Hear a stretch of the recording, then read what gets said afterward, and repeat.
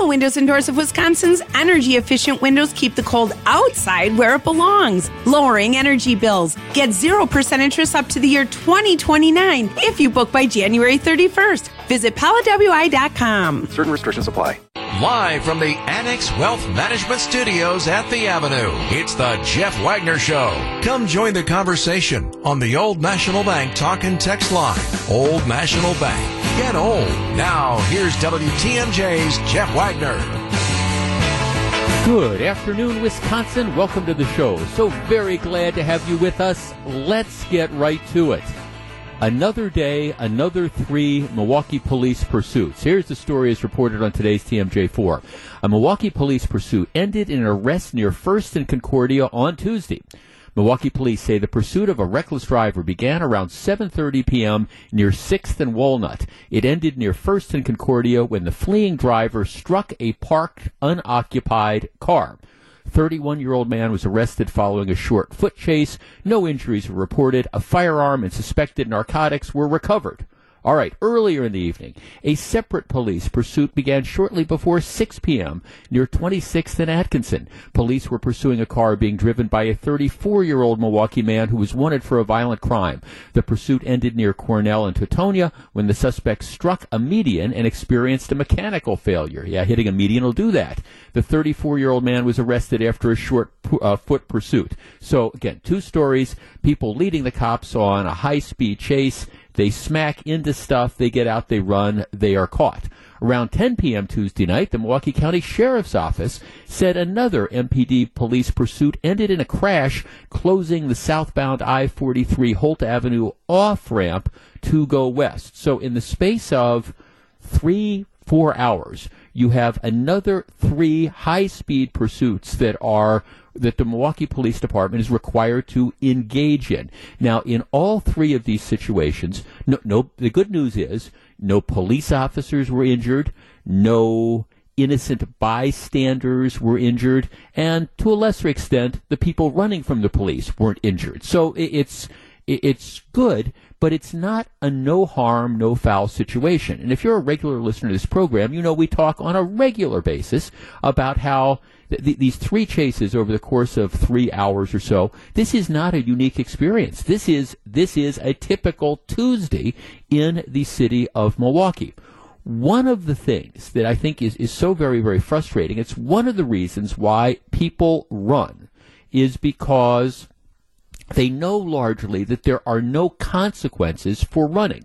Sometimes it's because, again, here it sounds like, people are wanted for criminal activity, or they've got guns or dope in the car and they don't want to get caught, so they end up taking off.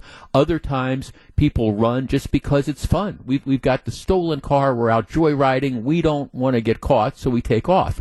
But the reality is, after these pursuits end, unless somebody has hit and killed somebody else, unless there's something really egregious that happens, the consequences for running from the police are slim to none.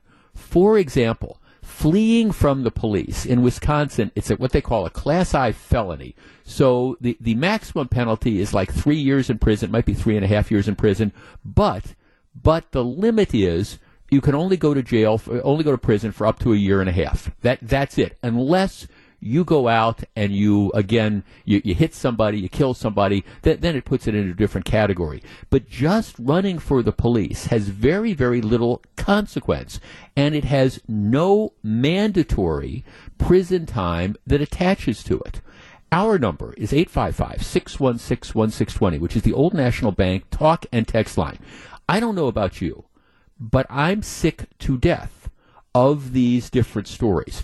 And the truth of the matter is, every time somebody runs from the cops, it could easily, but for the grace of God, end up in you, if you're in the wrong place, getting hit and killed, somebody close to you getting hit and killed. It puts the police officers at risk, and there's very little penalty. Here's what I think needs to happen in the state legislature. You need to take a hard look at the penalties for reckless driving, and here's where you start.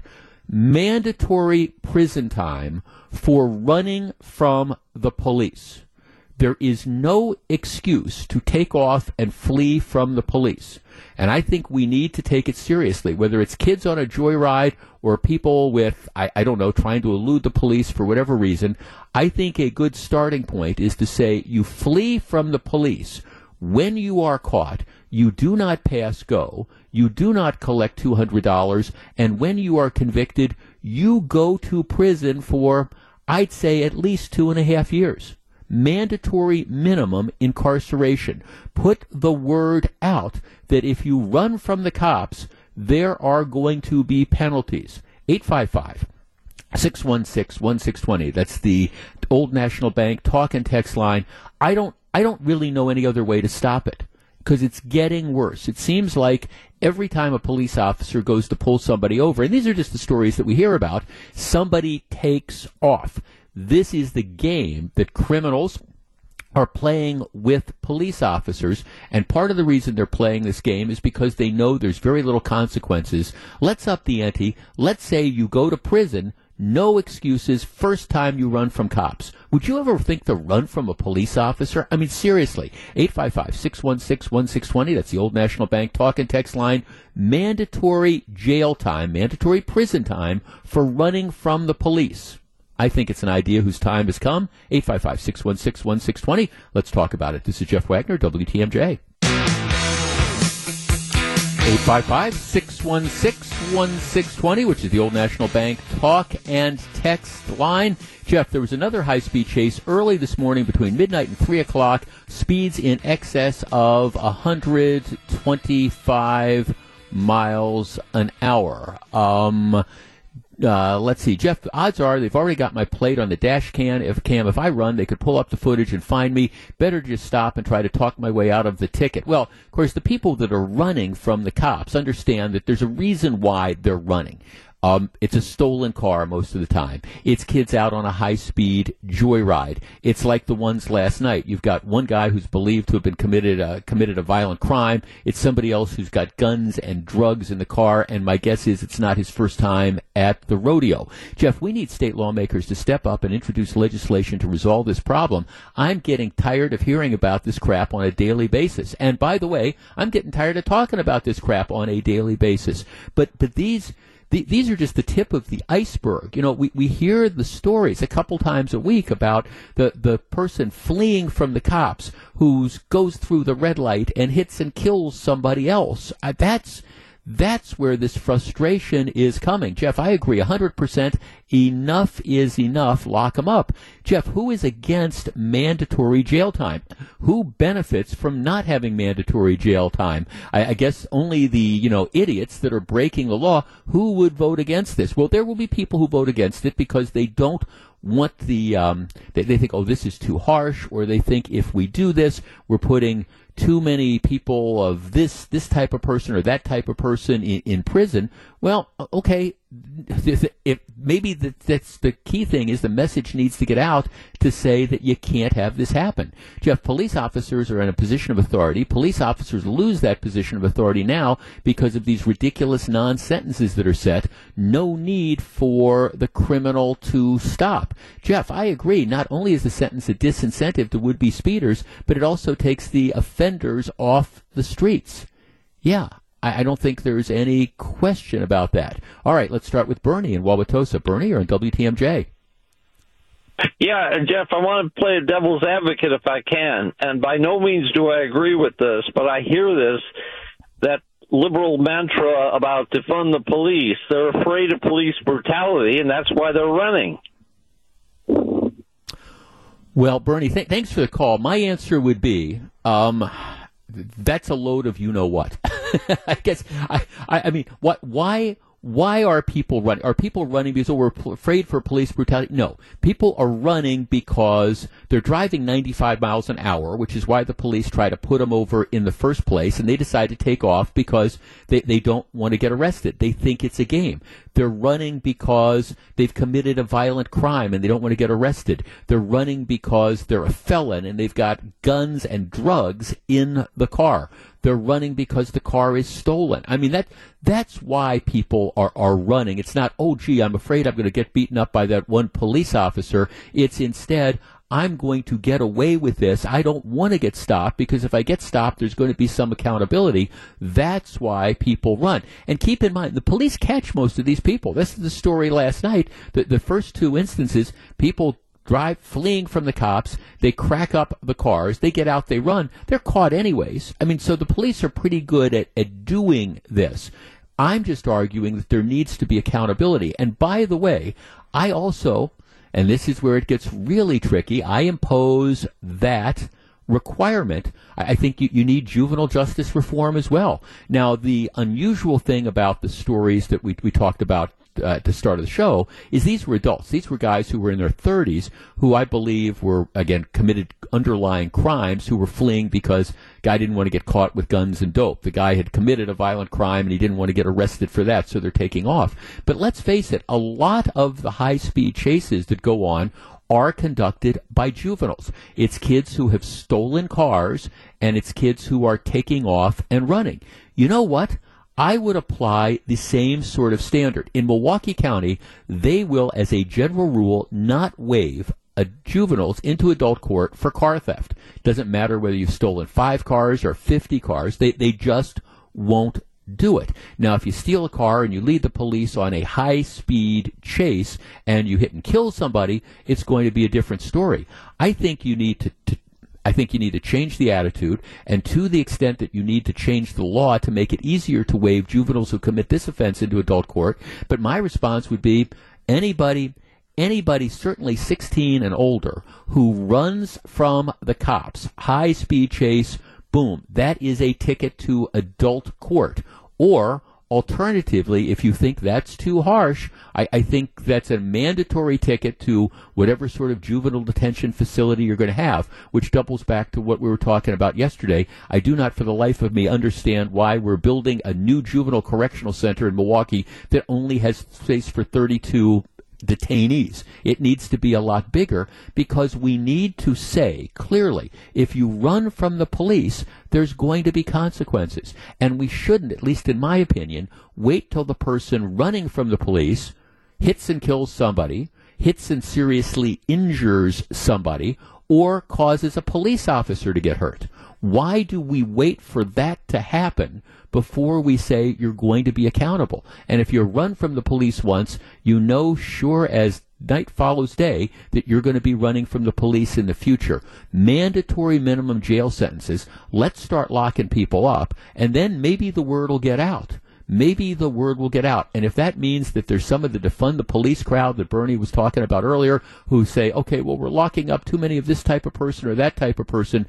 Look, I don't care what community you live in. The reckless driving puts honest, law-abiding citizens at risk. And I don't care who it is and where it is that people are engaging in this.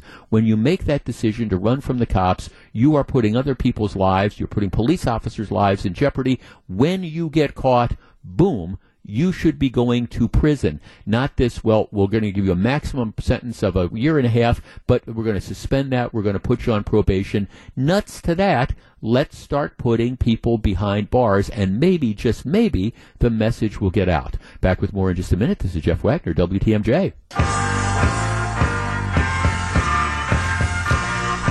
Well, we certainly touched a nerve with this one. Jeff, we don't need the law to change. We need prosecutors and judges who will actually apply the laws that already exist. Well, this might be one of those cases where I disagree with that, because the maximum penalty for fleeing police, if you do not hit somebody or you don't cause major property damage, the penalty, it maxes out at right around 3 years, but the law says you can't get more than a year and a half in prison, even if the judge were to apply it.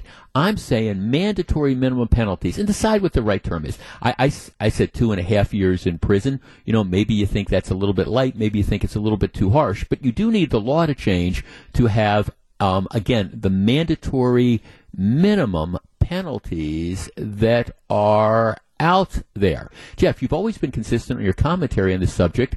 I've listened to you for many years. I appreciate this nonpartisan consistency. You're spot on. Amen. Thanks. Yeah, well, that's the important thing here. Jeff, I agree 100% with you on this. It's time for consequences. It's worse than the wild, wild west out here.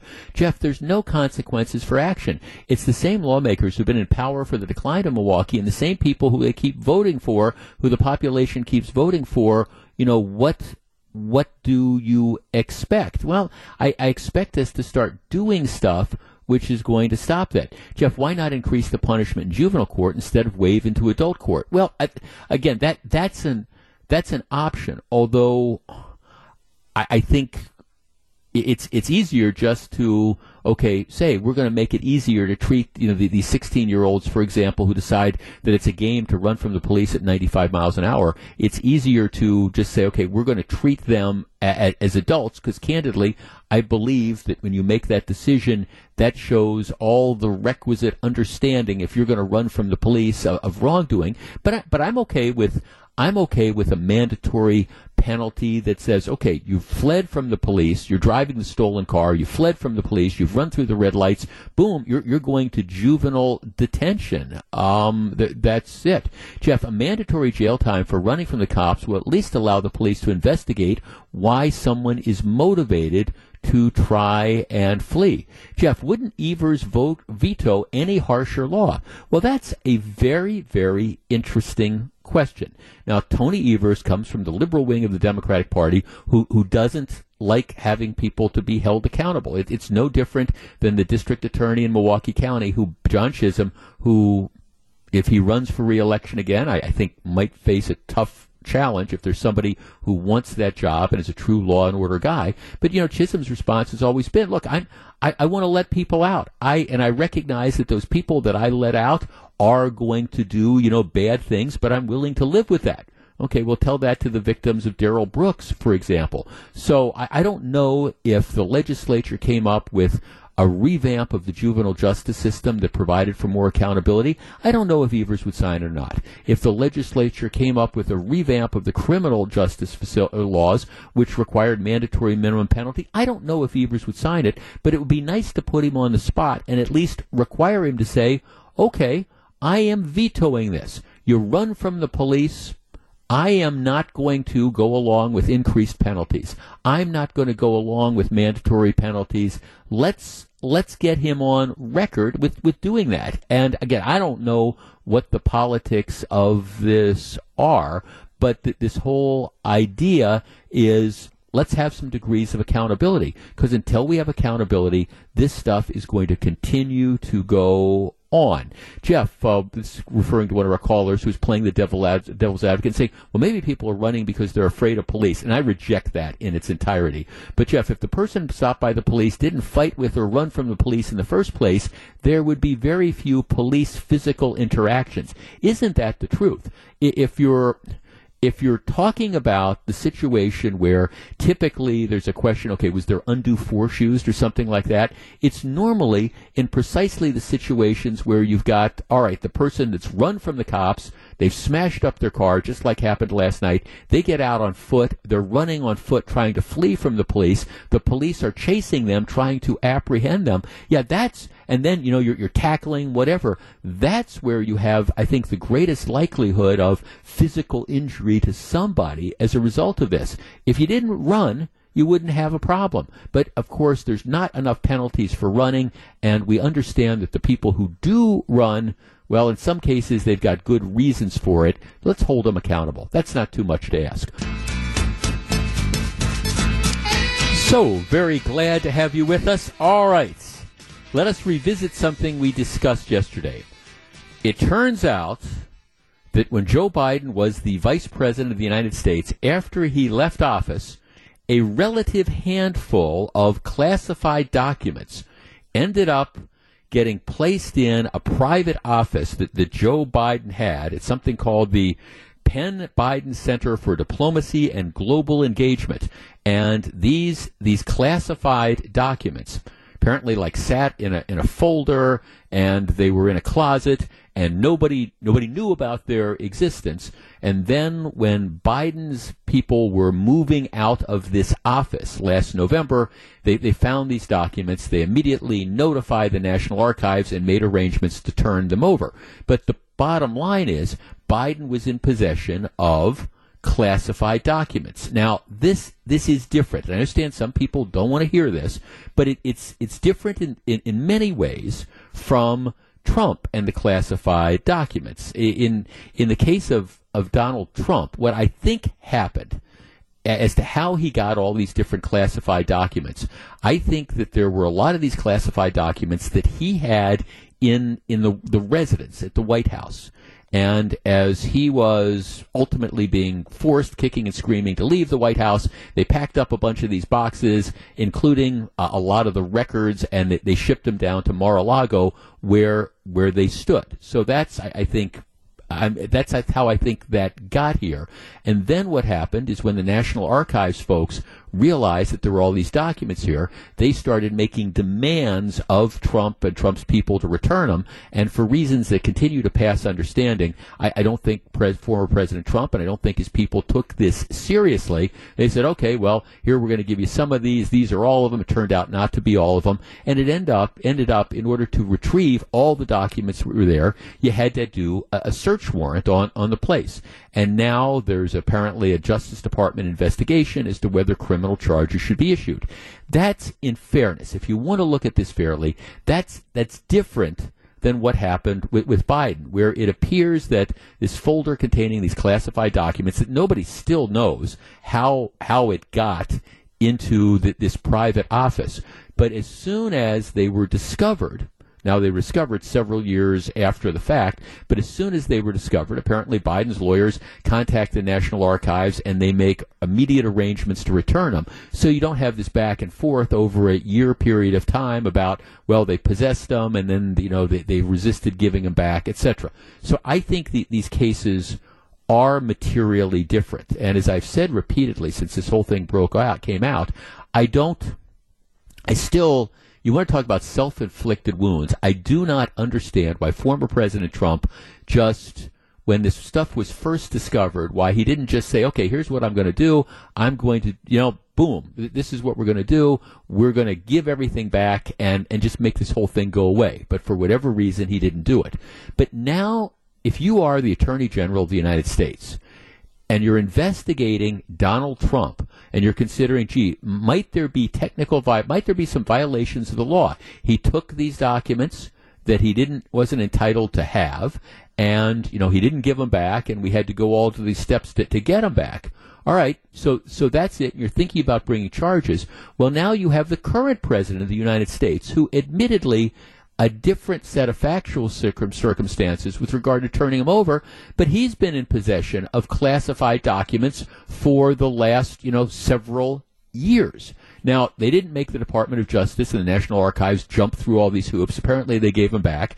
Biden says he's surprised to learn that there were classified documents in his former office think tank in Washington, but they were there. Our number is 855-616-1620, which is the Old National Bank talk and text line. I appreciate, as I said earlier, I think the facts are different. But the underlying thing is former presidents wrongfully in possession of classified documents. Now they've been returned to the National Archives. Current presidents wrongfully in possession of classified documents from his days as the vice president, and now they've been returned. I guess under these circumstances, as a practical matter, is there any way that the Department of Justice and the Attorney General can go ahead now and prosecute Donald Trump, given the fact that it appears, and again, I acknowledge that I think it's different factual situations, but how do you go ahead and prosecute Trump when it appears that Biden did the same sort of thing, not as egregiously, but Biden ended up with these documents, Trump ended up with these documents. Can you prosecute Trump and not prosecute Biden? And if you don't prosecute Biden, and they're not going to do that, if they don't prosecute Biden, does it make it look like a witch hunt if you go ahead and prosecute Trump? I think one of the upshots from what happened with the discovery of these classified documents in the possession of President Biden, at least in his office, I think it's made it difficult, if not impossible, to prosecute Trump. And you can argue whether that's a good thing or not, but I think as a practical matter, this was the get-out-of-jail-free card that Donald Trump has been looking for, at least on the records issue. Our number, 855-616-1620. That's the Old National Bank talk and text line. What do you think? We discuss in a moment. 855-616-1620. That's the Old National Bank talk and text line. As a practical matter, the discovery of classified documents, while I agree, they're, in the Biden case, they think there are about 10. In the Trump case, they think there's about 300 of them. While the facts and circumstances are different, as a practical matter, I think it makes it very, very difficult right now to prosecute Donald Trump if you don't in turn also prosecute Joe Biden. It also raises questions about, how do people get out of the White House with all these classified documents? But maybe that's a question for another day. 855-616-1620. Let's start with Ken in Kenosha. Ken, you're on WTMJ. Hello. Hey, Jeff, how are you today? Good. What do you think? Well, here's one big difference that nobody has brought up and nobody's talking about. When Biden took those documents, if I'm not mistaken, he was a vice president at the time, yes. Correct? He was, absolutely. Yep. Okay, so he couldn't declassify any of that stuff. When Trump took those documents that they're accusing him of, he was president. He could declassify all that stuff. And if I'm not mistaken, they're talking about documents that Biden had that had to do with Iran and Ukraine, right? The same Ukraine that Hunter Biden was kind of doing business with. I mean, boy, that really that makes things a little. Well, thanks for calling. Right? Well, thanks for calling. I don't want to get too far. I don't know what's in these documents. There's about 10 of the documents, and we don't know exactly what they are. Trump had about 300. Now, I've heard this argument about the president can declassify documents. That's true, but he didn't. I mean, I don't think anybody, I think, seriously argues that, okay, he after these documents were discovered, that he went ahead and he said, okay, well, here's the deal. I'm going to declassify them after I'm the president. The fact is he had classified information that he shouldn't have had. I think I understand how all this happened. He didn't want to leave the White House. He was trying to find all these different ways to stay. They had all these boxes of documents that were in the residence, which he was entitled to have. And what they ended up doing is saying, okay, here's what we're going to do. We're going to, they just packed them all up and they took them down to Mar-a-Lago. That's what I think happened. I don't really believe that there was criminal intent in doing this. I just don't think that was the case. But where Trump really went wrong was once they found out they had these documents there, it was not making arrangement. He failed to make arrangements to originally return them. And that's where I think you get the Department of Justice investigation that comes in. In Biden's case, apparently once they found these documents, they immediately contacted the appropriate people and they made arrangements to turn them over. So it's different, but for exactly the reasons that you're talking about and others, as a practical matter, if you were to bring an indictment against Donald Trump, I guarantee you that one of the issues that would be presented is that everybody does it. And the current president has ended up doing this as well. Jeff, when government officials request top secret documents, isn't there a record when the document was securely transferred to the person with credentials to have them? Don't they have a return by date? Isn't there any follow through from the National Archives? Even the most basic libraries know when and who, when materials are due back. Why aren't these documents being tracked? I think that is an absolutely fascinating question. And maybe that's one of the things that comes out of this moving forward. It seems to me it's of course perfectly appropriate for the President of the United States or the Vice President, depending on what he's working on. They have security clearances to have access to documents that they need to do their job. But you would think that just like you have a situation, let's talk about law enforcement, just like you have a situation where you have a police officer that logs all sorts of stuff into evidence in the evidence room, and then you need the evidence to go over the case with the prosecutor, or you need the physical evidence to mark it for trial or whatever. The police officer has to go down, they have to sign out the records, and you have a chain of custody. Hey, this is what happened to this. This was the gun, this was the driver's license, this was the wallet that was seized, and somebody has to sign it out. It is amazing to me that you have classified documents which are apparently treated so cavalierly that they can be piled up in boxes in an executive office, and nobody knows, at least for a long period of time, where they are, what's happened, who has them. And I think that's probably a lesson from that. Jeff, notice how the mainstream media is mum on this subject. Well, that's an interesting, again, situation to me. And I think that's why, and I know I irritated some people yesterday because I was arguing, because I continue to believe that this is a different situation. I mean, the Biden case, in my opinion, is nowhere near as egregious as the Trump case. And I firmly believe that. But at the same time, it's government officials in possession of documents that they should not be in possession of. And I think while it's true that each case has its whole, each case has one is more extreme than the other, there are enough similarities that if I'm the prosecutor, I'm just going to tell you, if I'm sitting in the Department of Justice and I'm looking at this case and I'm saying, look, to prosecute a former president, it's always going to be a difficult prosecution because there's going to be a huge chunk of people who believe that this is a political witch hunt. That's just the reality that you face because you're trying to figure out, can I prove this beyond a reasonable doubt? And so you're faced with that to begin with. Secondly, unlike, I don't know, some of the investigations with regard to January 6th and stuff where you had violence, this is a technical sort of prosecution. And I understand the law is the law. I'm not minimizing that. But this is a technical prosecution. This is it's a records thing. Nobody alleges that the records that he took the record, that Trump took the records, for example, to sell them to North Korea or anything like that. It was just, they're piled up in boxes, and he was, for whatever reason, not as cooperative as I think he should have been in making sure that the records get returned. But it's not like you have this huge motive that's out there of, he was trying to enrich himself or something like that. So that, as a practical matter, is a problem for a prosecution that they always had. Then you add into the fact that now it appears that the former president the current president of the United States, when he was vice president, he took records that weren't properly returned. And you can argue, okay, this is different, but keep in mind, in a criminal prosecution, you're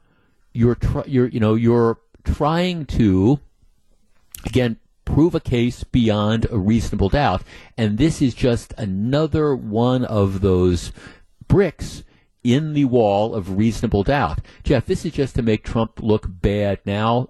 People won't mention that Biden did the same things. Jeff, I thought these documents were found in November, and we, Joe Public, are just learning about this. Who sat on these? Why wasn't a SWAT team sent to the location? Well, I think it's fair to say, if this happened in November, why was this kept from the American people who did it? Now, the reason a SWAT team wasn't sent to the location is there wasn't any evidence that there were more documents there. The reason Trump's place was searched is because they said they had turned over everything, and there was probable cause to believe that they didn't, and in fact they hadn't done it. So that's why this whole thing with former President Trump is just such a self-inflicted wound. I mean, it's kind of like the IRS sends you a letter, and the IRS says, hey, we found out that you didn't report certain income from a second job that you had. And you didn't report the income from a second job. All right, I think what most people would do is, okay, here's what I'm going to do. I'm going to file an amended return, and I'm going to report the income I had from the second job. This is like, okay, I'm going to report that income, but I also had income from a third and fourth job that I'm not going to report, and I'm going to see if they catch me. That's kind of what I think Trump ended up doing. I'm not condoning it. I'm not endorsing it.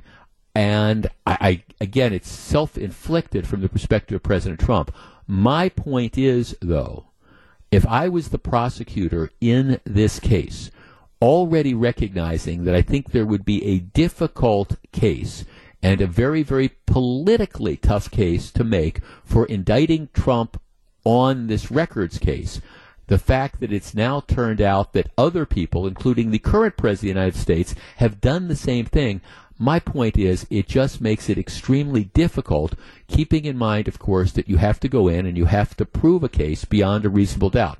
Time will tell what they do, but while the cases are different, I think what you heard over the course of the last couple days is the prosecution of Donald Trump getting a lot more difficult, or maybe the case crumbling entirely. All right, when we come back, after the top of the hour news, a number of things I want to discuss with you, including a book that I have no intention of purchasing, no intention of reading. How about you? Why do you need to have a drag show at a high school? And are you tired of shoplifting and all of us having to pay more because people are stealing more? We're going to talk about all that and a lot more coming up. Live from the Annex Wealth Management Studios at the Avenue, it's the Jeff Wagner Show. Now, here's WTMJ's Jeff Wagner. Good afternoon, Wisconsin. Welcome back to the program. I am going to, in this segment of the program, break one of the rules that I've kind of developed over doing a radio talk show in this market for 25 years here at WTMJ and a couple years before that as well. I typically find that topics work best if it's something that I feel really strongly about, I have a real strong opinion on, like I think we need to start doing lots more to curb reckless driving. And occasionally there's these stories that are out there that I don't necessarily personally care about, but I suspect that a lot of people do. And I, in some respects, I don't understand why. And this is one of those stories. Yesterday, a book, which is already top bestseller on the Amazon list, came out. This is the book called Spare by Prince Harry. Now, I think for those of you who do not follow royal intrigue, you know the deal. You had Prince Charles, and he marries Princess Diana. Princess Di gives birth to two children, William and Harry. Now, the way it works, and this is kind of a weird thing about the monarchy, they call it the heir and the spare, because Prince William, the older brother, 2 years older than Harry, he is going to be the next king of England. You know, after Dad abdicates or dies or whatever, Prince William, he becomes the king. Prince Harry, well, he's the spare. If something happened to Prince William, then he would move into that place. But otherwise, it's Prince William, and then it's Prince William's kids. So Harry is kind of out in left field. You know, he's a royal, but because of, again, the birth situation, he's out of the spotlight here. So that's why they call it like the heir and the spare. Well, so Prince Harry, I think for people who have been following this, if you watch, TMZ or Entertainment Tonight or whatever, everybody probably knows that Prince Harry marries an actress from the United States named Meghan Markle. And she's controversial in her own right. And the two of them, Meghan Markle and Prince Harry, they have gone very, very public in interviews with Oprah and interviews all over, talking about how they were collectively mistreated by the royal family over the years. And I'm looking at some of the book really doesn't contain anything that they haven't said in the various interviews that they've done, but it's a tell-all book where, he talks about how, they're digging the dirt. How, he didn't want his dad to marry Camilla after, Princess Di died. He talks about how, he and his brother hadn't been getting along, and really kind of led separate lives. They talk about how they really weren't the best man at each other's wedding. It's one of these things where you're just digging all sorts of dirt that's out there. He talks about how that his older brother, who is going to be the king someday, felt trapped by his father, it just goes on and on and on. And he explains from his perspective how he thinks that he's a victim of this awful, royal family, and that he just wasn't treated with respect, and he was badly treated, and all these things. So this is the new book that is out there, and it follows again a huge publicity tour designed to try to make efforts to sell the book. There was an interesting piece in the New York Times 2 days ago that kind of epitomizes what I feel about this. The headline is, "Has Prince Harry's confessional tour run its course?" Even in the United States, which has a high tolerance for redemptive stories about overcoming trauma and family dysfunction, the tide seems to be turning. In their prolonged campaign to tell their story and to present themselves as victims of the British royal family, the tabloid press, and critics and haters everywhere, Prince Harry and his wife Meghan, the Duchess of Sussex, have in the last 2 years revealed their secrets to Oprah Winfrey, revealed them again to various sympathetic television interviewers, produced and starred in a 6-part Netflix series, and in the case of Harry, appeared on the actor Dax Shepard's podcast, Armchair Expert. Now comes the prince's multi-million-dollar ghost-written memoir, Spare, set for release. What was released yesterday, it has been leaking out all over the last few days, one eye-popping detail after the next. And then it goes on to say, maybe, just maybe, they have completely and totally jumped the shark. Our number is 855-616-1620, which is the Old National Bank talk and text line. I'm always interested when new books come out. And a lot of times, I'm a great customer of Amazon. It's like, okay, this sounds like it's an interesting book. I'm going to buy it. I want it delivered as soon as it releases. When I heard about this book, I can tell you, I have absolutely no interest in it. Just like, I don't know, maybe at the very beginning, maybe, you were kind of interested in that celebrity, let's watch the train wreck sort of thing. But again, it's the last 2 years.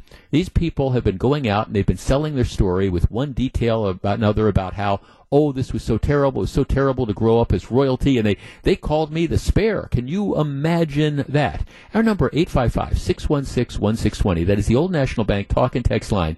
Do you have any interest in this book at all? Now, I understand there's enough people who are fascinated by royalty that they can't get enough of it, that this will be at the top of the New York Times bestseller list and the top of, like, Amazon's bestseller list. But I'm curious, do you have any interest? Is there anything else that Prince Harry has to say that could be in this book that he hasn't said multiple times in all these other different venues? I mean, how many times can you tell the same story again and again? Oh, I was the second kid. They didn't treat me like they treated the oldest brother. We had this dysfunctional royal family, and they weren't nice to my wife. Okay, at some point in time, I don't know, are you going to spend $29.95 to buy a book to read that? 855-616-1620. We discuss in a moment. Now, I admit, I've always found the British monarchy to be a really, really odd thing. And I don't mean to be harsh about this, but let's take the case of Prince Charles. You spend your entire life being trained for one thing, and that is to take over. You're going to be the king when your mother dies. You spend your entire life essentially waiting for your mother to die. How weird is that? And in the case of siblings, okay, so William, is the firstborn son.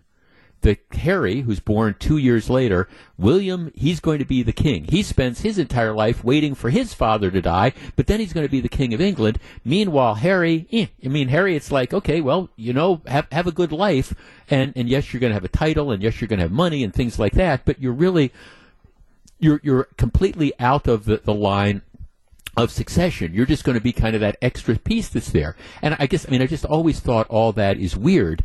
But at the same time, I think at some point in time, this family dirt. Oh, so-and-so was my brother or my mother or my grandmother wasn't nice to my wife, or, my brother and I, we started disagreeing when we were, teenagers and stuff. At some point in time, it's like, hey, pal, there's a lot of people that really struggled in life. Why don't you have a little bit of dignity? Do you need to completely and totally dish the dirt? Jeff in Fox Point. Jeff, you're on WTMJ. Hi, Jeff. I would rather clean the nastiest, dirtiest oven in 90-degree weather than read this book for the following reasons. One is that I have no interest in the royal family. I think that he's a little bit of a bum, and I don't like how he's turned his back on his family, and he's a crybaby. And then I also think this is really just tabloid stuff disguised as a biography. And finally, I'm pretty sure that if I read this book, that my BS meter would be in the red. Yeah, Jeff. No, thanks for the call. I mean, I think there is an element to that. Plus, as I was saying earlier, you can only tell the same story so many times, and they have been telling their story for money for the last 2 years. And so you have to get either, it's not like I think they held anything back when they went on with Oprah or whatever. So now you've got this ghostwritten book. So you're trying to say, okay, well, what other things can I have? When we went off to boarding school, my older brother was there 2 years before me, and we started not getting along. Okay. All right. Really? Come on. 855-616-1620. Jeff, Prince Harry and wife Meghan could perhaps be justified in their behavior if they were serious about reform or abolition of the British monarchy. However, I'm guessing that their comments are actually perceived as just a lot of complaining. And I think there's an element of that. Jeff, personally, I couldn't care less about the gossip and the drama, but if someone would offer me millions to write a book about my life, I would take it. Well, yeah, that's it. But that's the question that I'm fascinated with is, would you buy the book? I mean, yeah, if somebody's going to give you this money and provide you with the ghostwriter, okay, I mean, yeah, but would you buy it? Jeff, I have no interest whatsoever in this. I wish they'd just shut up. I'm sorry that growing up royal was so rough. I'm guessing there's one or two people who would gladly switch places with him. Jeff, I haven't cared about the Royals since July 4th, 1776. Jeff, I thought they came to America to get away from the publicity, and they've been seeking it ever since they got here 2 years ago. Meghan and Harry, go home. Jeff, I have no interest in Harry's book. I watched his documentary, and that's enough. I'm very proud of the fact that I avoided that documentary on Netflix. Jeff, absolutely no interest in this. My comment to Harry would be stop whining. Jeff, my take on the Royals is that it's only mildly interesting, specifically about Prince Harry. I do feel, though, that he's exploiting his family for financial gain. I don't doubt that he feels slighted. However, I do take offense to this extremism. I mean, how badly is your life when you're a royal? I deal with people who have very serious issues with trauma and issues. Jeff, I have zero interest in this book, and as a black sheep of my own family, the best revenge is moving on and having a happy life. That's the best revenge. Stephen Greenfield says, Jeff, I'm with you. I don't get it either. I have no interest in all this royal family drama. Seems like rich people's problem, Steve. Yeah, I think that there's an element of that. Jeff, I will not read this book. I think the book is just a moneymaker for Harry and Meghan. Jeff, I've got no interest at all either. Harry and his wife can go away anytime now. Welcome back. Jeff Wagner, WTMJ. So very glad to have you with us. Minor technical problem there. I guess the bottom line is this will be a very, very successful book. I have no doubt about it because there's a lot of people that are going to be interested in it. I admit I just don't get it. But a lot of people, I guess, just can't get enough of it. I just don't happen to be one of them. And at least if of the 50 to 100 texts that I've just gotten over the course of the last few minutes are any indication, I don't think a lot of at least you get it either. But needless to say, there will be people there who will certainly and definitely purchase this. Boy, it's just a tough time for the airline industry. They've apparently worked their way out of this problem, but today, particularly if you were flying out of the East Coast and you had an early morning flight, and generally speaking, lots of people like to book the early morning flights. Well, it just wasn't happening because the FAA ordered airlines to pause all domestic departures until 9 a.m. Eastern Standard Time which would have been 8 o'clock, our time, to allow the agency to restore a critical system that alerts pilots and crews to safety advisories and other information for flights. This is, they call it the Notice to Air Mission System, and apparently this is the notification that tells, pilots about what there are problems, real-time flight hazards and restrictions, and it goes to all the commercial pilots that are out there, and apparently that system, went down, and so as a result, the airlines made the decision that they were going to largely just decide that they were going to hold off on the flights until they could get this problem worked out. Now, my understanding is that they have, and they're starting to catch up, although, again, this was another one of these situations that caused this huge problem with regard to, again, air travel. It's indicative, though, and I think one of the real life learning lessons about this is it shows how vulnerable our air system really is. Because there wasn't a cyber attack or anything like this, but you have a system which ends up going down. That system goes down, and the effect of all this is, hey, all these flights can't fly. They can't be, they're grounded. As we saw a couple weeks ago when you saw all the bad weather and stuff like that, that ends up, grounding planes, and in the case of Southwest, because of a variety of things, including their point-by-point flying system and software, which was probably antiquated 10 years ago. Now it's just flat out, you wonder if it's even functionable at all. But you saw all those flights get canceled. I bring this up because, again, it just points out how vulnerable air traffic is, and this thing that we take for granted, saying, okay, we're going to be able to get where we're going, and we've got this nationwide system, and we can go, and we don't really have to worry about stuff other than perhaps bad weather. Well, this is just a classic indicator of how vulnerable this really is, and I think, maybe one of the lessons of what's going on over the course of the last month or so with regard to air travel is, I think maybe you need to take a higher look and say, okay, let's take a picture from up above, no pun intended, and let's try to look at our air system and say, where are the vulnerabilities? And it is, I guess, sort of scary if you can have a situation where one outage ends up essentially taking off all these flights, hundreds of flights, maybe more than that, get canceled or delayed because of the outage. That this one system breaks down, and there doesn't appear to be any sort of backup. There's no redundancy to replace it. Maybe that's something we should be looking at. Okay, coming up in the next segment of the program, I want to talk about drag shows and high school and get your reaction. Stick around. There we go. Welcome back. So very glad to have you with us.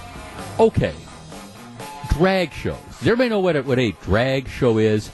Drag shows are where you have performers who dress up as members of the opposite sex and perform. I have been to drag shows, some very entertaining ones. Key West, Las Vegas. And, typically you'll have it's male performers who dress up as female singers. Barbra Streisand, notably you'll have people who do Barbra Streisand. Liza Minnelli, Bette Midler, the list goes on. But it's very, very interesting, and it's guys that are dressed up like these characters, and I will acknowledge there's a high degree of entertainment with this. I mean, it's the ones that I have been to, and I am not a regular attendee at this, but like I say, I've been to one in Las Vegas, I've been to one in Key West, and it's entertaining. Now, one of the things you see, these aren't strip shows. It's nothing like that. They usually involve either the people singing or lip syncing and dancing.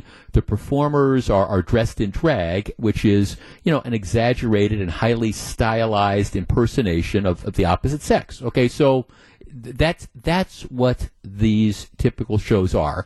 And I think, I have no problem with people attending these, particularly adults. All right, here's where it gets interesting. Madison East High School was planning on staging a student-organized drag show.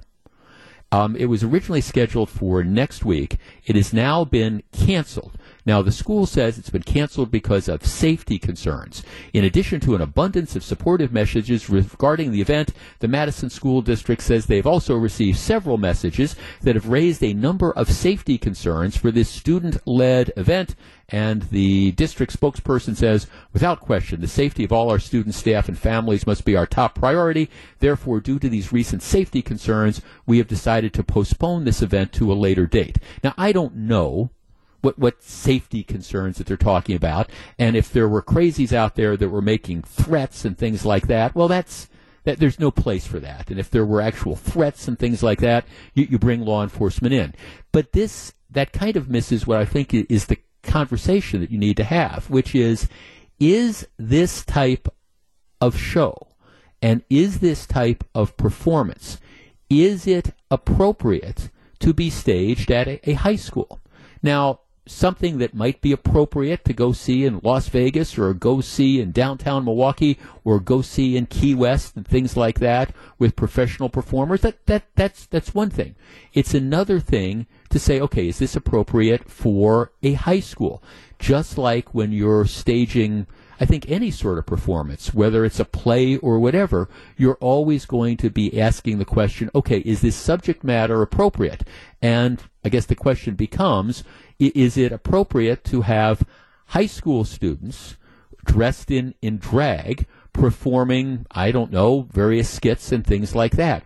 Or is that something that is better if it's going to be done outside the auspices of the high school, or, done, later on when people become adults? Our number, 855-616-1620. That's the Old National Bank talk and text line.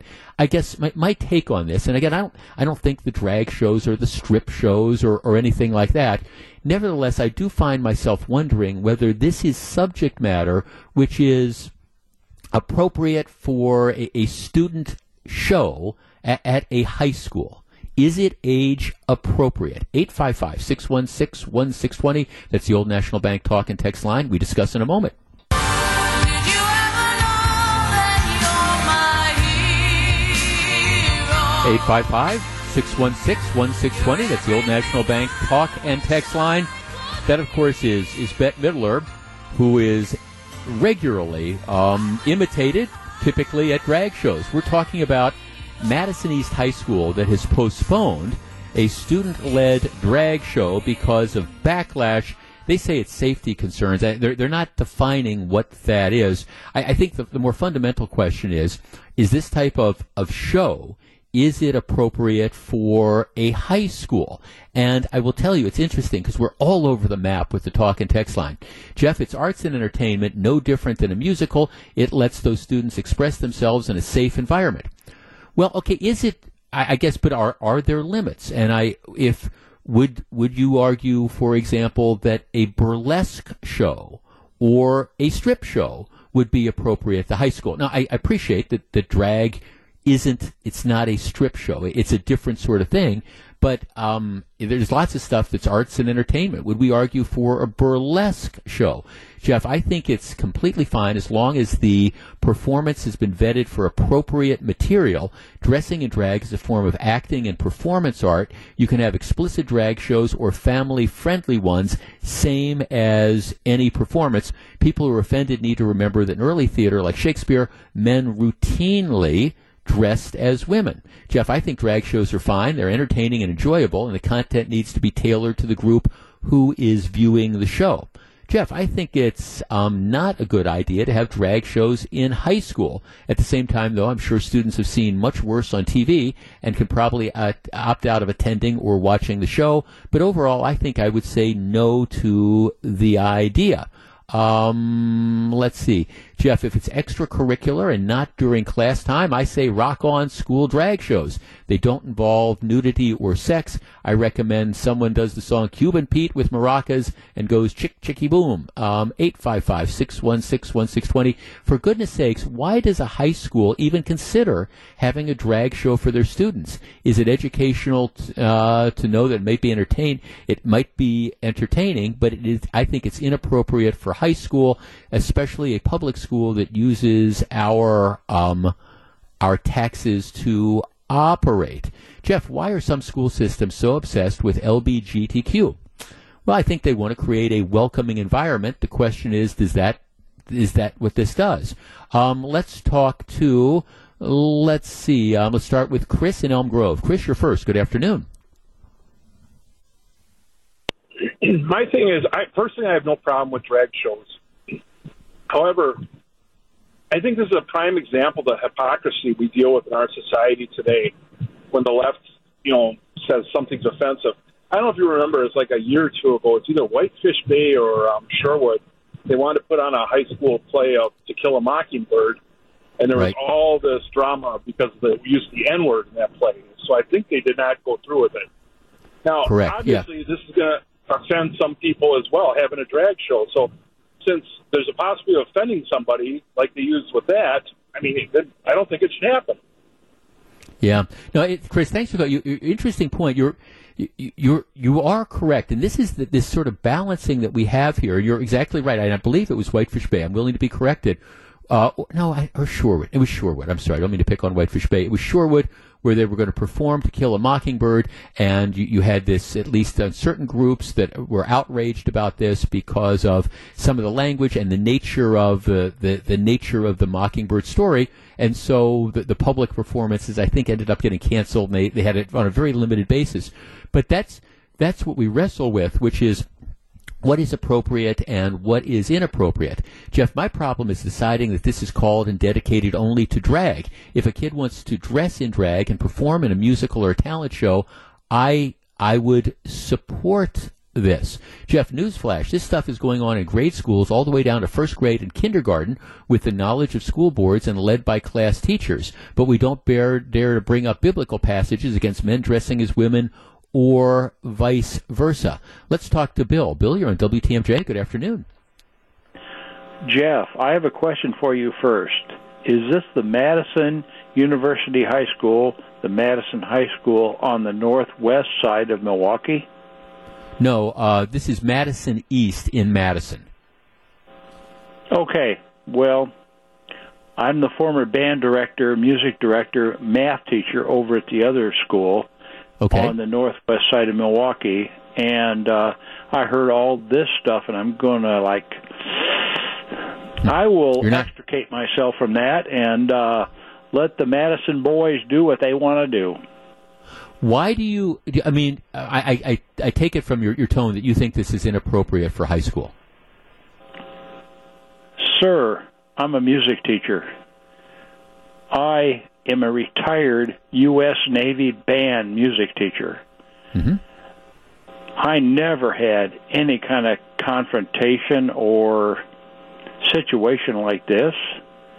It's kind of ridiculous, but hey, they're in Madison. Let them go to Madison. Let them do it in Madison. That's just fine. Leave me out of it.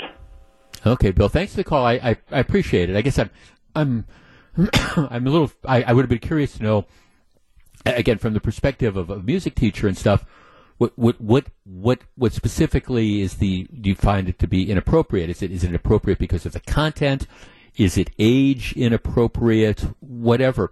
Again, my take on this, and feel free to disagree. This, and I read some of the objections where people were saying, well, this is an effort by the school system to groom kids and to teach kids that the cross-dressing stuff is quote unquote normal, whatever you want to define normal as being.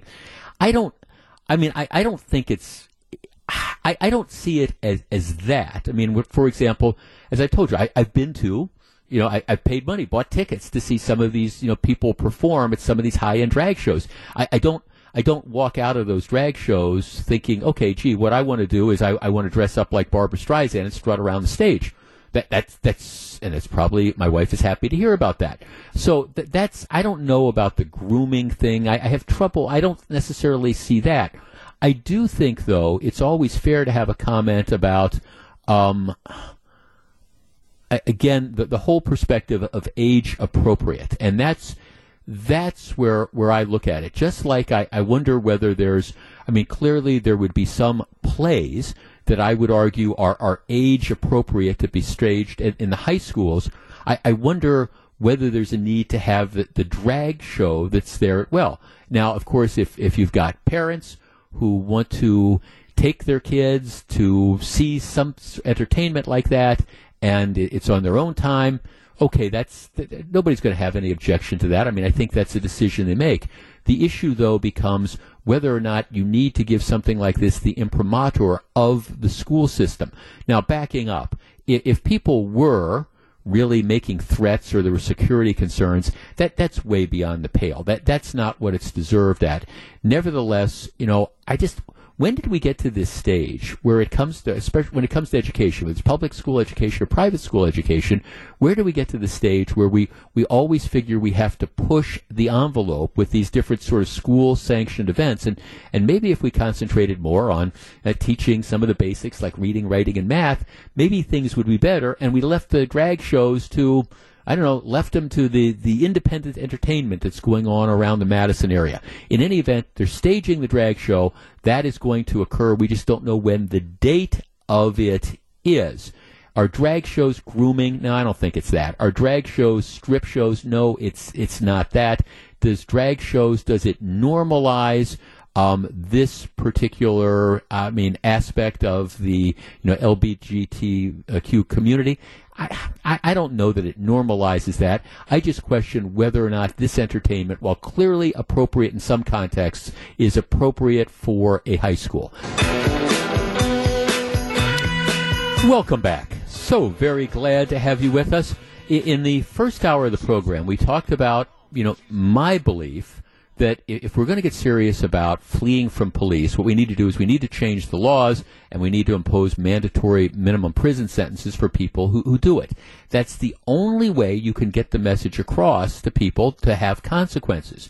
There's another thing that has been plaguing area merchants, and it's not unique to southeastern Wisconsin or the state of Wisconsin. It's across the country.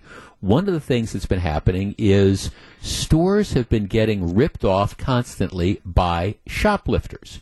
Now, we all pay for shoplifting. First of all, because that's built into the cost of the goods. If you have if you have a store and they find that they lose 4% of their merchandise to shoplifting every year, that's built into the cost. Then they have to increase the cost of everything to make up from that.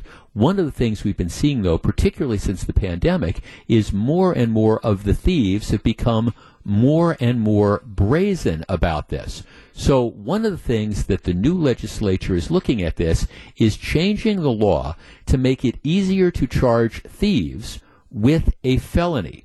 Wisconsin and Texas have the highest felony thresholds in the country when it comes to shoplifting. You can steal in Wisconsin up to $2,500 and in shoplifted goods, and it's still a misdemeanor. Just think about that. You go in, you steal $2,000 worth of stuff, and all it is a misdemeanor. Our neighboring states, like Iowa, Illinois, Minnesota, Michigan, Missouri, they have felony thresholds of between $500 and $1,000.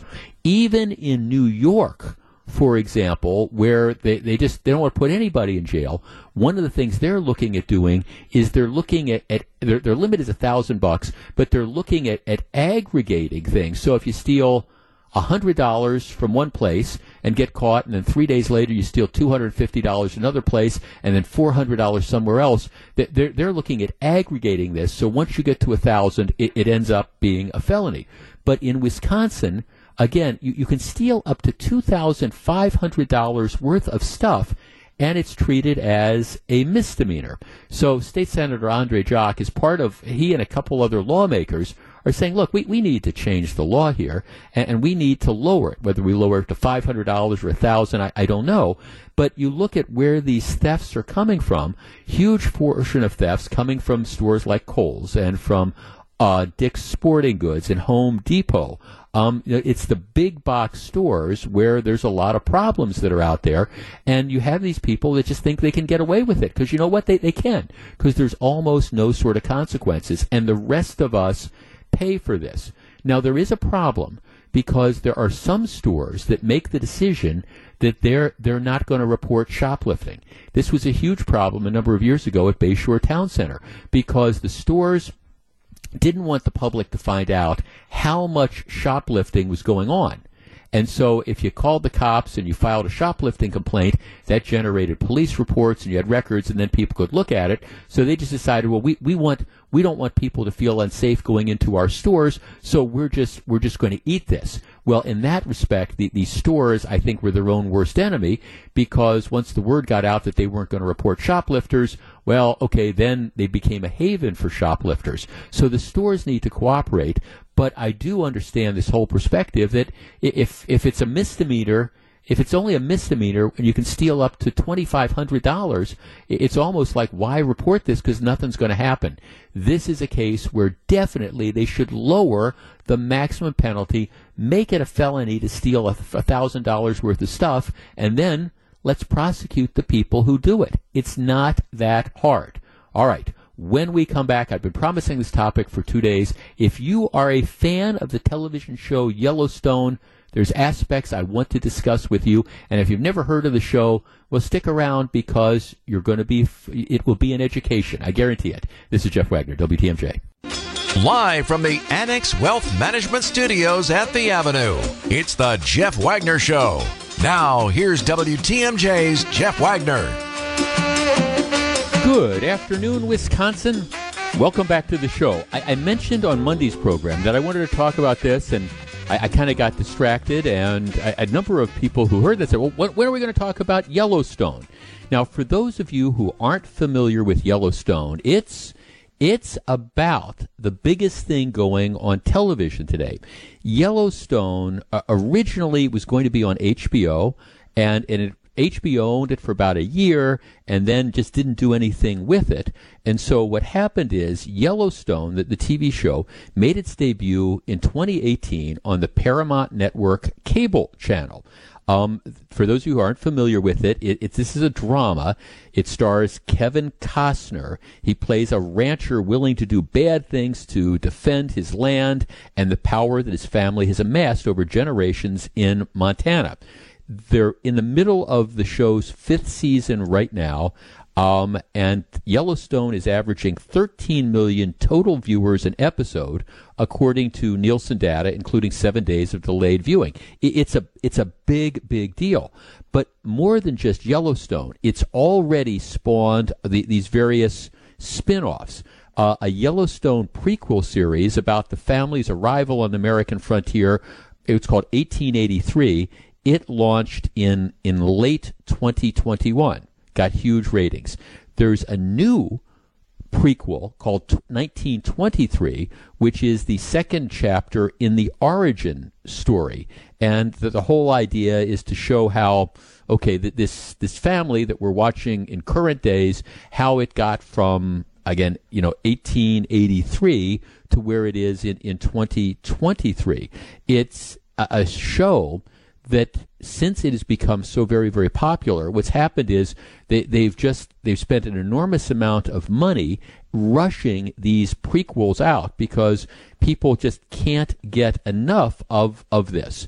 And this show and the streaming rights for it is starting to generate huge amounts of money in connection with this.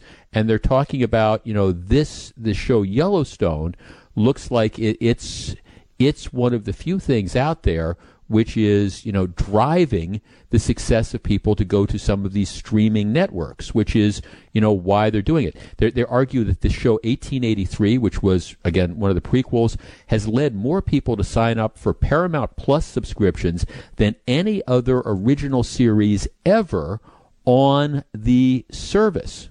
And this is at a time when they say a lot of times that, the streaming services get more and more divided, but this is driving people to sign up. So clearly they found something. Now, I have a confession to make. I have watched some of the 1883 thing. I have watched the first, I think, 2 episodes of the 1923 show.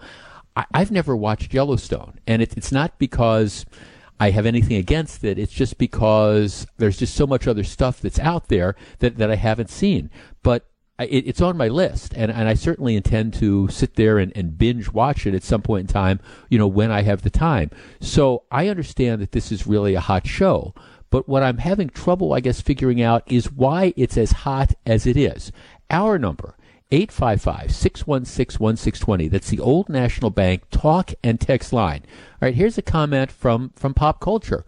What is it about this particular show that's generating all the watching, that's generating all these different prequels, that's generating people to sign up on a streaming network that I would argue that they probably wouldn't have signed up in the first place? What is the magic of Yellowstone? Is this... I mean, look, I can remember when I was younger, I can remember when there was the show Dallas on with like Larry Hagman, and he played J.R. Ewing, and that was a huge show in the 1980s. At the end of I think it was their second season, the big mystery about who shot J.R. was something that had the entire country that was speculating about. But Yellowstone and its prequels and its spin-offs have clearly captured an audience in a way that I don't think most TV shows have. So, what is the appeal of Yellowstone? 855-616-1620. Jeff, I just started watching the second season of Yellowstone. I admit I am addicted. Jeff, I am a Yellowstone addict. I love it when I can channel my inner Beth, and I just finished the 1923 series. I think that's excellent. Jeff, I tried watching an episode, but I wasn't into it. All right, Jeff, no season 5 spoiler alerts, please. I haven't had a chance to watch it yet. Jeff, the language on Yellowstone is terrible, which speaks to the direction that our country is going morally. Well, if you watch a lot of stuff on streaming services, really, really bad language. I'm working my way through The Godfather of Harlem, and there's some bad language on that. Jeff, I got Paramount Plus just so I could watch the new season of Yellowstone because I got rid of Hulu Live, only to be disappointed that the new season isn't available without a cable subscription. I kept it for Tulsa King. That's the one with Sylvester Stallone, and they have movies that are in theaters now. All right, what is the appeal of Yellowstone? Why has this captured the attention of the public? And if you're a Yellowstone addict, I want to hear from you. 855-616-1620. We discuss in a moment. 855-616-1620. That's the Old National Bank talk and text line. A lot of Yellowstone fans out there. Jeff, I don't sit to watch TV very often, but with Yellowstone and its prequels, it gives my wife and I TV time together. I just can't put my finger on why it's so addictive, though. The characters really have their own personalities, which is easy to root for. Jeff, with everything so polarized, I find the show very refreshing. Cowboys, Native Americans, businessmen with opportunistic capitalism, all trying to find common ground. The scenery, the cinematography, and acting help make it my favorite show of all time. Thanks. Oh, the favorite show of all time. That's really saying something. And, of course, in the prequel, the 1923 one, Harrison Ford. I mean, Kevin Costner is in the show Yellowstone. Harrison Ford, Helen Mirren, they're in 1923. 855-616-1620. Pete in Brookfield. Pete, you're on WTMJ. Good afternoon. Hi, Jeff. Hi, Pete. Yeah, the reason me and my wife got hooked on this show probably a year ago. We didn't start watching it when it first came out, and it'll take you in hook, line, and sinker. The sheer beauty of the scenery alone is enough to make you keep watching. But besides the dramatic aspect of it, what's really intriguing is it almost makes you like you want to live the cowboy life. How these guys live a rancher's life and what they go through on a daily basis. It seems like it's pretty accurate how they actually live, and this year especially, this new current season really gets into a little more of the rancher's life of it, as far as cattle raising and branding cattle and living on the land, and it's Pete, let me ask you this. Sopranos is as good as Ozark. Yep. Let me ask you this: Do you remember when Dallas was on? Are you too young for that? Sure. No, okay. I remember. Were you into Dallas? Were you addicted to that too?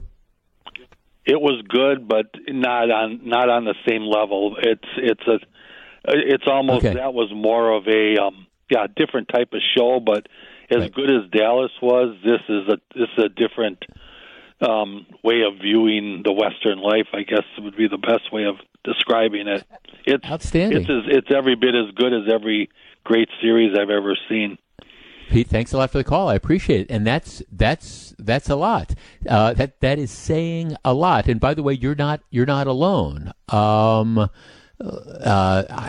Jeff, get John McCure to sub for you so you can binge watch Yellowstone. Well, I'm not sure that my managers would accept that as an excuse not to be on there. I want to watch this. Jeff, I'm an addict. My husband also. We binged watch way back when, the first 2 seasons in a weekend, and went from there. We are now watching 1923 and 1883. Just a little bit of excitement. The Beth character is awesome. I think that many wish they could be her, but plus Kevin Costner doesn't hurt. Jeff, it's a dysfunctional family with all sorts of secrets. It's just like Dallas. Jeff, I think it's a numbers game. You put on a ton of shows out there, and someone will find something to get hooked on. Yeah, except everybody gets hooked on some like obscure shows and stuff like that. But this is a collective thing. This is the show that you can argue is attracting all sorts of people to this network. And in an era where everybody watches everything, I mean, these numbers that this show is doing is just incredible. What was the number I was talking about? 7, averaging 13 million total viewers an episode on a streaming service. That's incredible. Jeff, Tim McGraw, Faith Hill, and Sam Elliott.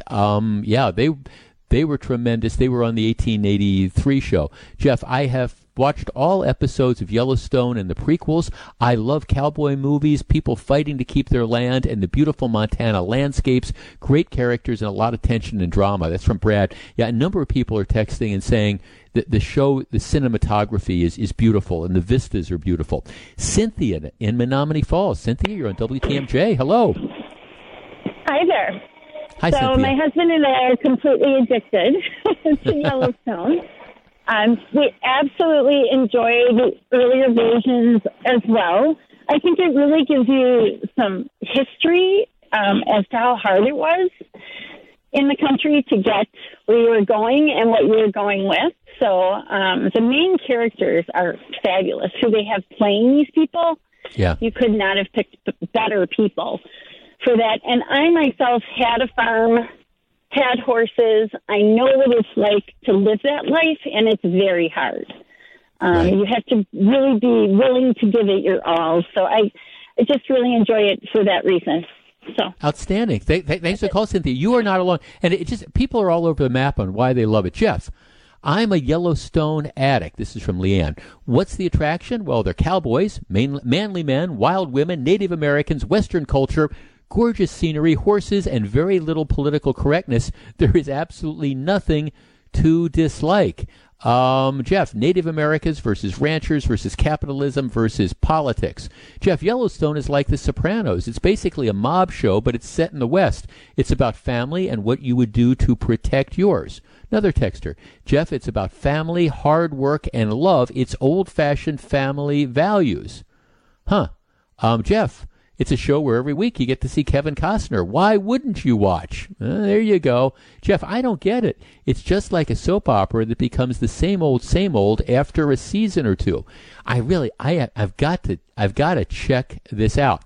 Jeff, I think I'm one of the few that did not like Yellowstone at all. My husband and I did not like the first episode and have not watched it since. It seemed more like a soap opera than anything else. I thought it was kind of confusing as well. Jeff, some of the actors and cowboys in the shows are real cowboys in life. It makes it very realistic. For me, Jeff, I love Yellowstone and the scenery. It's awesome. The storyline is awesome as well. Robert in Milwaukee. Robert, you're on WTMJ. Good afternoon. I'm watching also Western shows, too. Mm-hmm. Hi? Yeah, hello, yeah. Oh, okay, That's all right. Anyway, any of this you want me to talk to Jeff about, or what would you like me to do? Okay, Robert, we're going to get... Robert, you were talking to Jeff. You were on the air, but thanks for the call, Charlie. We can drop Robert there. That's it's just one of these. I am now making this commitment, and there's almost So much you can tell that what Paramount is doing is because this has become so incredibly popular. They're rushing to get all the material out there. So that's why we're rushing to have these prequels and things like that.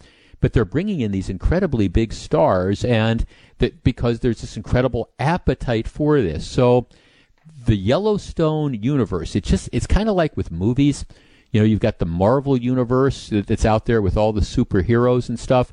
Well, okay, it's not superheroes, but Yellowstone is building its own franchise. So I guess for me and a lot of the rest of us out there, it's time to get on the train because that train is leaving the station.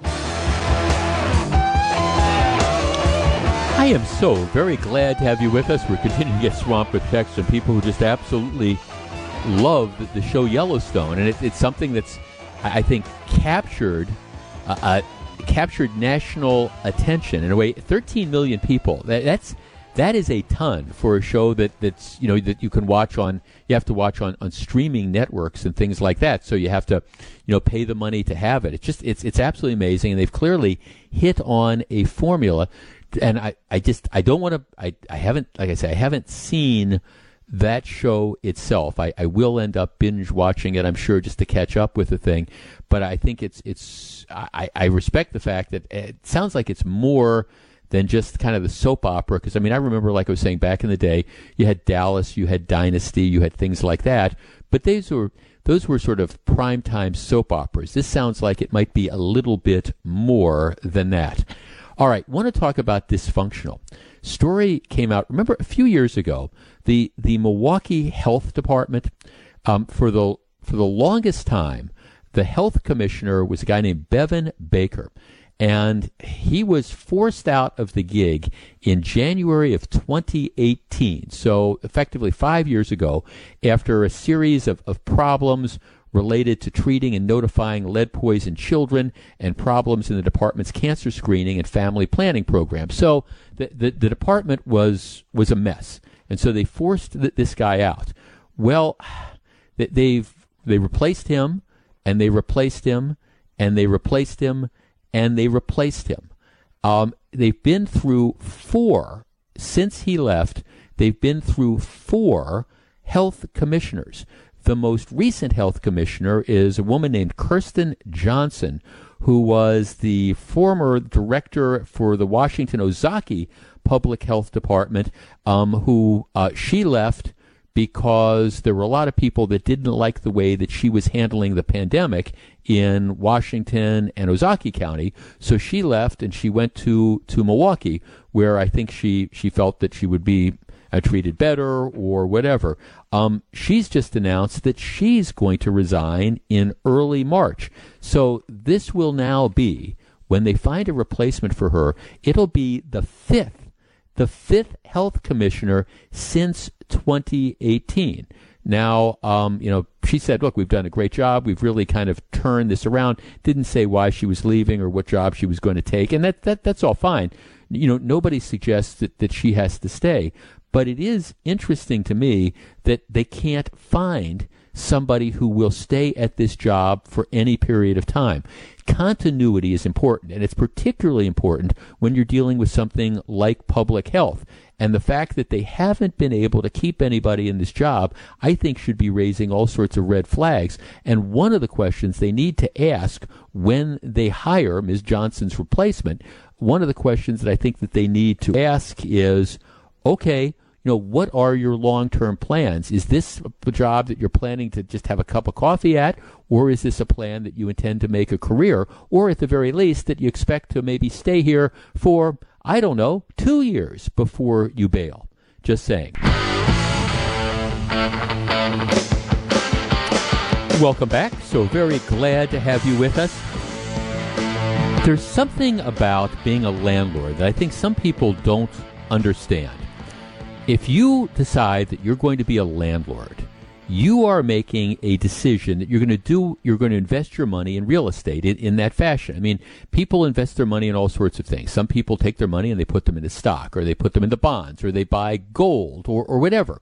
for people who are deciding that they are going to make investments in real estate and they're going to rent it out, they expect a certain return. That's it. And if they don't get that return, well, then they're not going to buy places. They're not going to rent places. So from the perspective of the landlords have to make money. They have to make money through the rent that they get from the tenants, and they also have to make money through the appreciation of the value. Hey, you buy a duplex, you buy a 4-family, you buy an apartment building, and the idea is that, okay, at some point in time, maybe you're going to sell that apartment building and you're going to make money because it's going to appreciate in value, and maybe there's some tax breaks that you can get. But the bottom line is, when you're a landlord, it's a business decision that is made. One of the problems, and if you talk to any landlord, they will tell you this, one of the problems you have is with tenants when tenants refuse to pay. And that was a huge problem during the pandemic because there was a moratorium on evictions. And so you had these landlords, their property taxes were still due, their mortgage payments were still due, but when you had renters who were refusing to pay, they could not be evicted. So, this became a huge problem for that. Having said that, there's also landlords who are more aggressive with regard to evictions. Now, the Journal-Sentinel is running this big, I don't know if it's fair to say it's an expose, but they're looking at some of the biggest landlords in the city of Milwaukee, and they're pointing to the eviction rates. They're looking at the estimated eviction rate for 2016 to 2020. So it's really, I think it might overlap a little bit of the pandemic, but not all. And there's one landlord group, Anchor Properties Group, and they estimate the annual eviction filing rate is about 94%, which means they end up having to evict 9 out of every 10 of the tenants they have. Second is Barada Group, and we've talked to Joe Barada, who's the owner of that. They've got about 5,200 units, and their annual eviction filing rate is about 38%. So roughly 4 out of every 10 people end up having to get evicted. Then the numbers, go down. TE Group, 37.4%.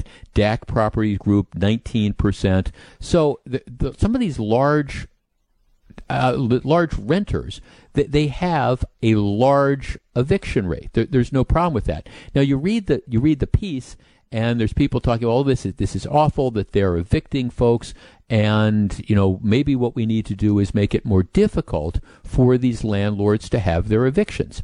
Our number is 855-616-1620. That's the Old National Bank talk and text line. I think that there's somewhat of a disconnect here, and if you are somebody who's a landlord, I'd be particularly interested to either hear from you or talk to you, during this segment. I appreciate that there are bad landlords that are out there. And I appreciate that there are slum landlords who don't take care of their properties, et cetera, et cetera. The flip side of this is, I think that there's a lot of bad tenants out there.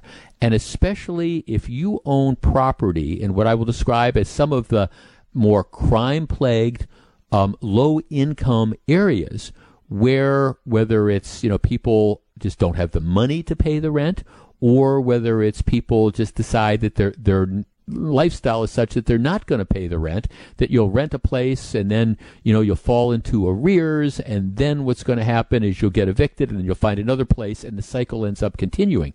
I guess I look at an eviction rate, and whether it's 25% or 30% or whatever, to me that doesn't suggest that the landlord is automatically a bad landlord.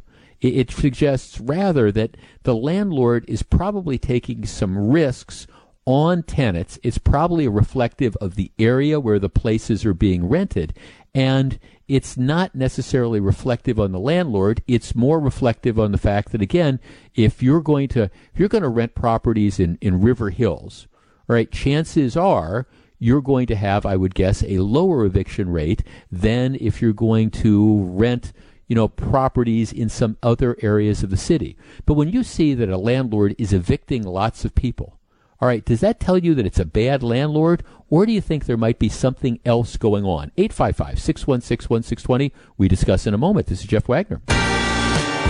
855-616-1620. That's the Old National Bank talk and text line. Journal Sentinel is doing a huge number of stories on a number of the large rental operations in Milwaukee, and they're pointing to what at first blush sounds like really high eviction rates, 38%, 37%, meaning 3 or 4 out of every 10 applicants end up getting evicted. I guess I look at that and say that doesn't, to me, necessarily mean that the landlord is in the wrong. It means that, first of all, it's probably a function of where the properties are.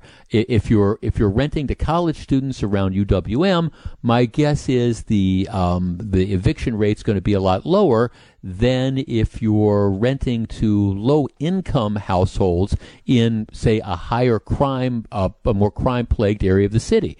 But I guess the bottom line to me is, for everybody that wants to view landlords, and I'm sure there are bad landlords, I don't argue that, but for everybody who wants to view landlords as these evil spawns of Satan, the problem is they are making investments.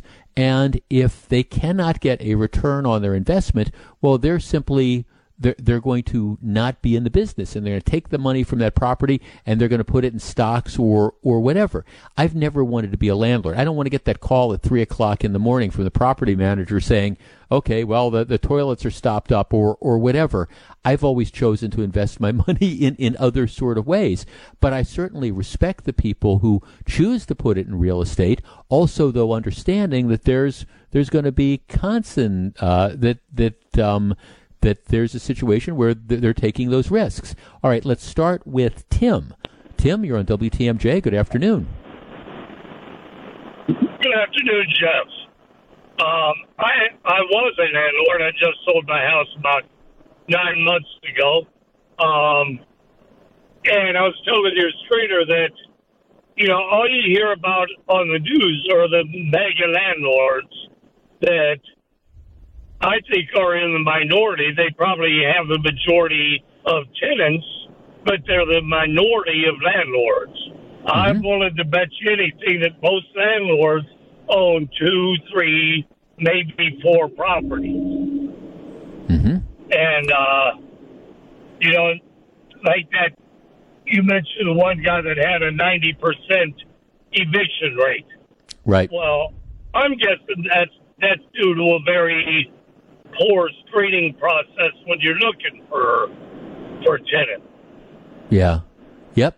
No, hey, Tim, thanks for the call. I'm sure, and I guess to me, that would be one of the first things. But of course, you walk a fine line. If you want to be aggressive in screening because you don't want to have to go. Now, I don't get 94%. I admit that sounds to me like it's this way out of whack. But 30%, if you're, I could see 30%. I could see 35%. Let's talk to Robert. Robert, you're on WTMJ. Thanks. Hi, Robert. Go ahead. Oh, is this okay? Like I Robert, was just saying there, I would say, okay, this is Robert. Am I speaking to somebody here? You are on the air. You are speaking to a whole bunch of people. No. Okay. I was an ex-landlord. I've been a resident of Milwaukee for 40 years. And like I was saying, something has to be done. Not only that, but the Milwaukee public school system has to be changed also so that we actually graduate people from high school that have a high school education, not the way it's going and it has been, okay? But anyway, the landlord problem, it's if the city feels that it's a landlord problem, the city and the people involved with the council and everything else for the city should take over certain zones of the area, fix it all up, tell them people can go in there and live for free, and then in the meantime also make sure that they're having access to education, so eventually they can get out of wherever they're in, getting free government aid and actually getting a job. Now, what happened to that? It brings up a point I was just thinking about. What happened to all these people that could possibly work at fast food restaurants Okay, well, Robert, I want to stop you there because Robert, thanks for the call. I don't want to get too far afield here because I want to talk about the whole property issue here. Jeff, we sold our property a couple of years ago to one of the big landlords. The screening process is, in my opinion, completely lax to how we screen. And some of these large landlords only do month-to-month leases, which makes it a little bit easier for them to evict. It's an entirely different process on month-to-month tenant than the year lease, which is what our company does. Jeff, I think people need to pay their bills. There's plenty of jobs available. If tenants can't afford to move to where they can, I used to be a landlord. Jeff, I think the high eviction rates indicate that landlords aren't doing due diligence in screening applicants, credit reports, income verification, etc. Jeff, here, as a landlord of a couple hundred properties, most of which are in Milwaukee County, I can tell you the court system here is heavily stacked in the favor of the tenants. It takes months for there to be any consequences for them, even if you file immediately. Tenant damages to property can also easily be between $5,000 and $10,000. Yeah, I think that's one of the factors that's out there too. When you look, and I understand that there's going to be certain properties that aren't maintained appropriately, and I think it's perfectly fair to say to the city, look, if you've got complaints about code violations and things like that, you have every right to be aggressive with the landlord to make sure that the stuff is up to the code. But at the same time, well, here's one of our texters that say this, Jeff, there are a lot of bad tenants that know how to play the system. I'm not a landlord, but I deal with them and I hear the stories. I've gone out with the sheriffs on evictions, so I see this firsthand. Jeff, landlords have an investment. They should not be expected to be social workers. Jeff, I'm a landlord. I own property. I take care of it well. I give my tenants an extra 2 weeks to pay me. And again, I think a lot of this probably comes down to the whole situation of, where are the properties? How aggressive are you in doing the credit checks, making sure that that people pay and stuff like that?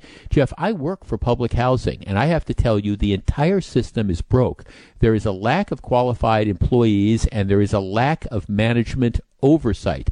That's a real interesting point, and it's one of the things that the local newspaper they point out that the departments in the city that are supposed to regulate this stuff, I'm trying to find it here, are way understaffed. They're like down 30%, 35% of the people that they're supposed to have, and they can't find people to fill the job. Okay, now I want to overstate it. City's Department of Neighborhood Services beset by vacancies and delays. As of January, 13% of its residential inspection positions and 1/3 of its special enforcement positions, so that is 33%, were vacant. The department receives more than 70 residential complaints a day. So I think this all kind of comes together. And I don't want the point of this conversation to be that, we're excusing slum landlords. I'm just saying that when you see a high eviction rate, it doesn't necessarily mean that it's a bad landlord. It means that you've got a landlord who's not getting paid and is trying to get a return on his investment. And I don't think that you can fault that. And I don't exactly know what the answer is, but I do know that cracking down on the landlords and making it more difficult for them to make money from their property, well, I guarantee you that's a recipe for encouraging landlords to get out of the business entirely. And then where are people going to rent properties? Just saying.